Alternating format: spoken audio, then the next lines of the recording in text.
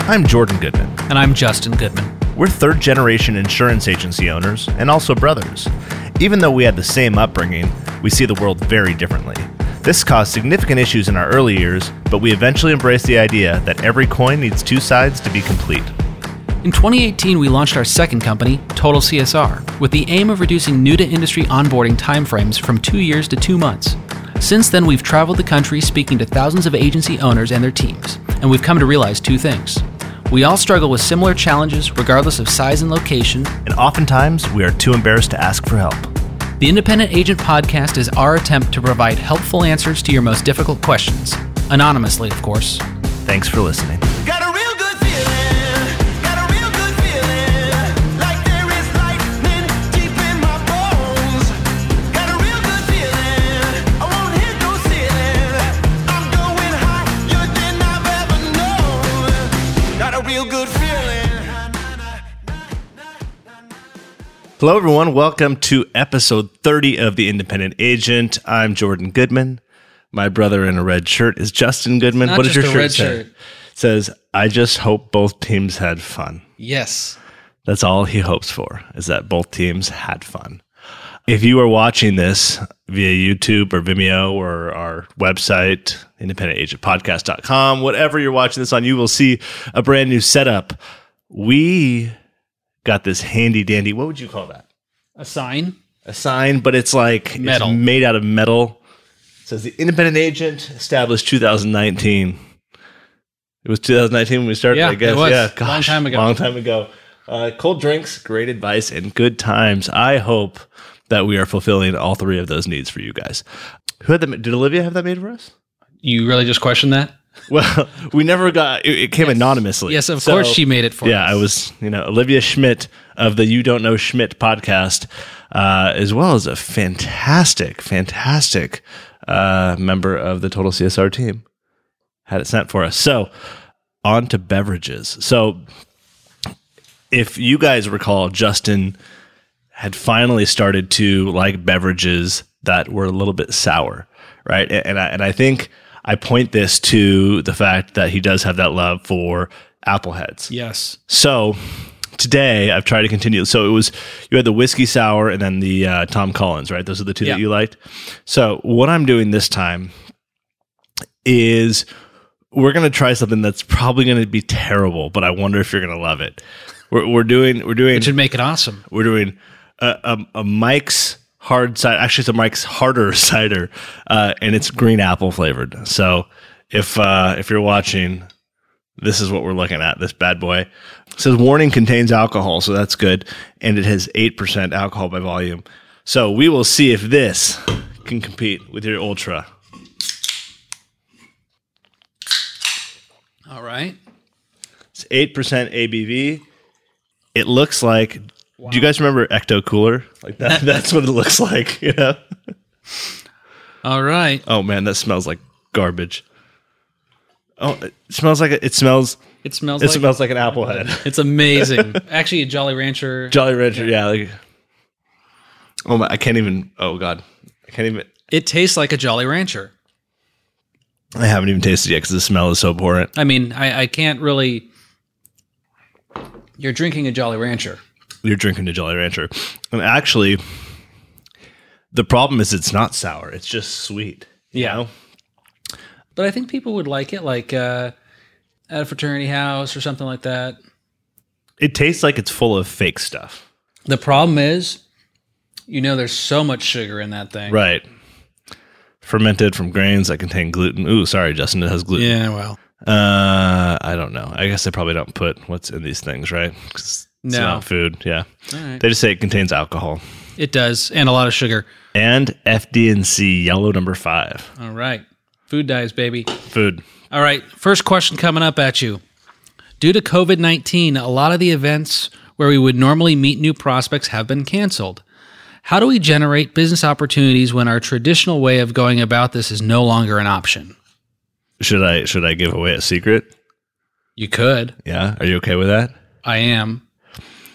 Start a podcast and invite people onto your podcast. That's what we're doing. Not what we're doing necessarily here, but our team, a couple of the guys in our office, so we focus on construction, and what they've done is, and you'd be surprised, a lot of the people are still willing to come meet in person, and especially, I mean, in a podcast, you can make sure that you are social distancing, but they've started a podcast, bringing in different contractors, and it's a fantastic way of prospecting. They're bringing in people that would not otherwise come into the office, but now they are, and they're podcasting in this very room where we're doing it. So I don't take any credit for that idea. That was my brother's. Who was right? I just hope both teams are having fun, you guys. I want to go further into the podcast concept. Okay. Because one of the things you find, especially with LinkedIn, Sales Navigator, you have tools at your disposal to where you're setting a meeting, and you're not, just so you know, the podcasts that our producers have set up is not focused on insurance in any way, shape, or form. We are talking about things that are relevant to our industry in the construction space, and we never talk about insurance. But what we are doing is developing relationships and leveraging the podcast as really the medium for developing those relationships. And it's been very effective. And really the biggest challenge has been creating enough time for our producers to actually have people in and film and shoot that. And I will be shocked if each of them hasn't shot 144 episodes this next 12-month window. So it's been 144 episodes? Yes. You have no idea what the pipeline looks like. It's bananas. How many are they recording a week? They're now going to be up to probably 8 a week. Oh my God. Yeah, so they're cranking. And so if you can put that into perspective, these are all people that are of the revenue size that we want for our agency. So they have north of 50 employees. So it's substantial premium dollars if we eventually converted them. So you don't need all of these people to convert. And even if they don't convert year one, you have year two. So it's a very easy way to generate conversation, generate relationships that you can then follow up with, meeting when we can go back in restaurants and whatnot and have conversations. And guys, I'll tell you, when Justin first threw out the idea, I tried to poo-poo it pretty quickly. And I was wrong. It's had a tremendous amount of success. So it does take some effort. Find on Fiverr, you can find some people that really go through and clean up all the audio, put it together, publish it for you. You can do it pretty inexpensively. And again, you are bringing owners or operators of businesses into your own office. I guess it probably doesn't work in personal lines. Maybe you can do some high net. I don't know what would make it worth it in that, but in commercial lines, at least so far with us, it's had a lot of success. So kudos to the guy who just wants both teams to have fun. So I am right.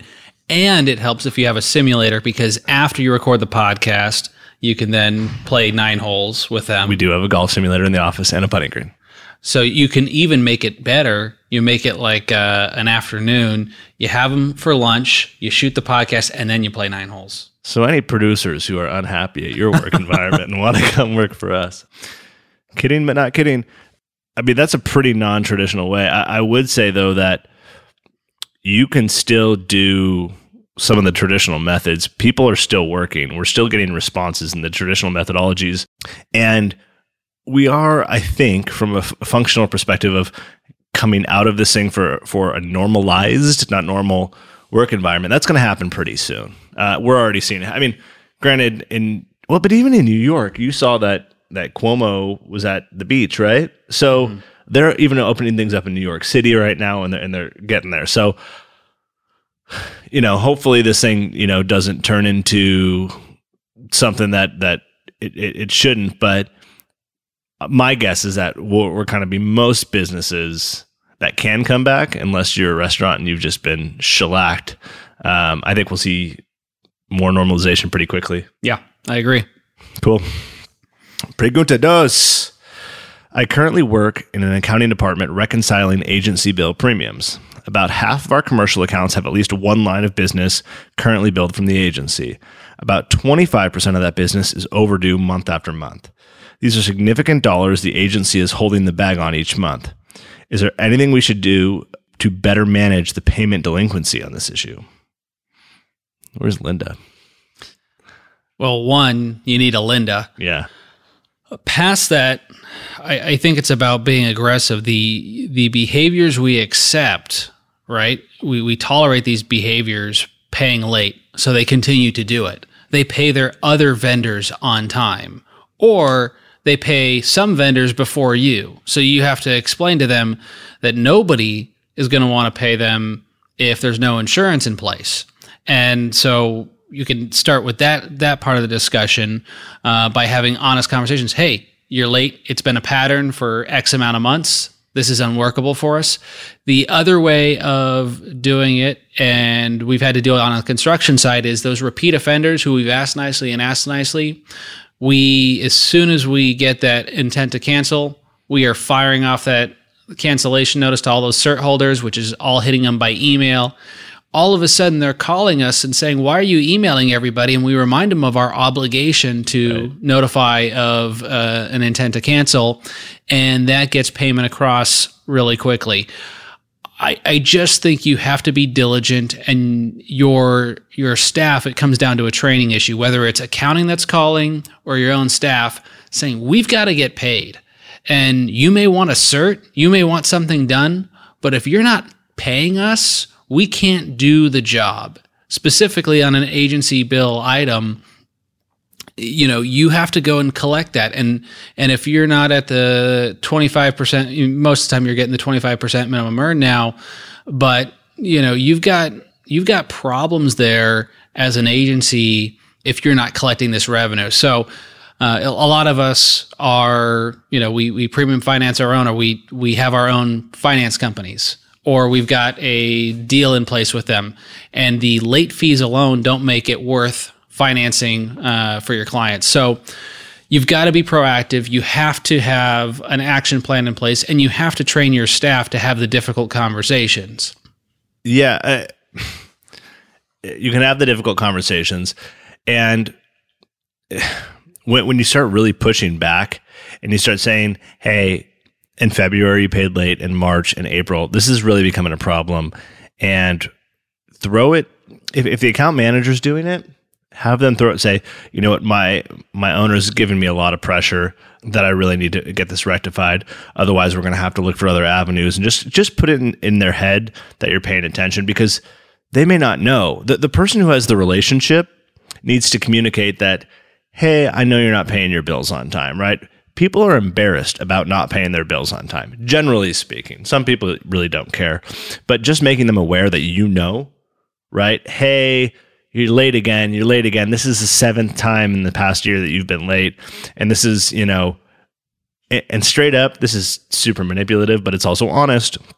Be like, we're a small 5-person agency, and we want to make sure that everyone's getting paid every month. And it's really tough that we've got, you're about, 5% or 25% of our clients that don't pay on time. And that really affects, the company cash flow and who can get paid. And we're a small staff. I mean, I guilt them, because most of the time they're playing games with it because they know they can, because they notice they got 30 days basically of a line of credit, right? Yeah. So the other thing you can do, and I don't know the legality of this, so do not do this unless Should you even say it then?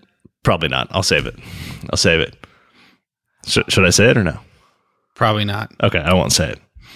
You need to enforce. That depends. I could write it down for you. Yeah. Email him privately. He'll say what the advice is. Jordan@totalcsr.com. But you have to set a standard that you have to get paid. And your staff needs to know, if you don't get paid as an agency, they won't ultimately have a job. And especially during this downturn where we've got, no one's called it yet this, other than I think one news site, but this is the second Great Depression. And the job numbers match that, and the economic recovery is going to be rough for a lot of industries.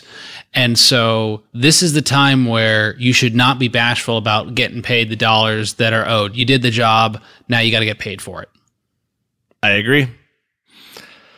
Those were 2 pretty quick questions. This is going to be a short episode. They are, but you know what I think everyone would find fun? If What? you down the rest of that green apple. I would probably vomit everywhere. It is so...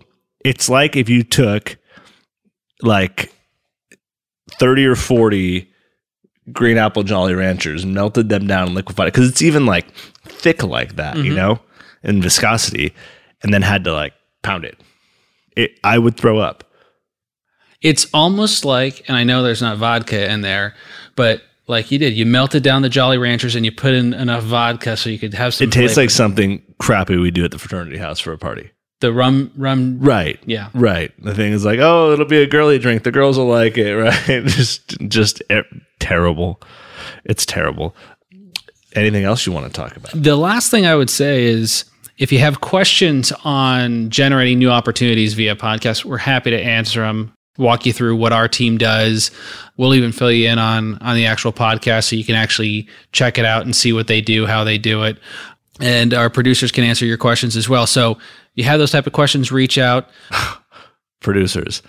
When you said that, I thought like producers of the podcast. I was like, we don't have a producer for the podcast. We do. I'm the executive producer. I am an executive producer. You are an executive producer. You did put money in it. I did put money. By way of Total CSR. Thank you for your sponsorship, Total CSR. I can give myself titles for investing. Oh, can you? Okay. Perfect. You're just an associate producer. I'll take that. I'll take that. Justin's just going to go have fun with his two teams, and I am going to go find something real to drink. So with that, we bid thee farewell. Cheers.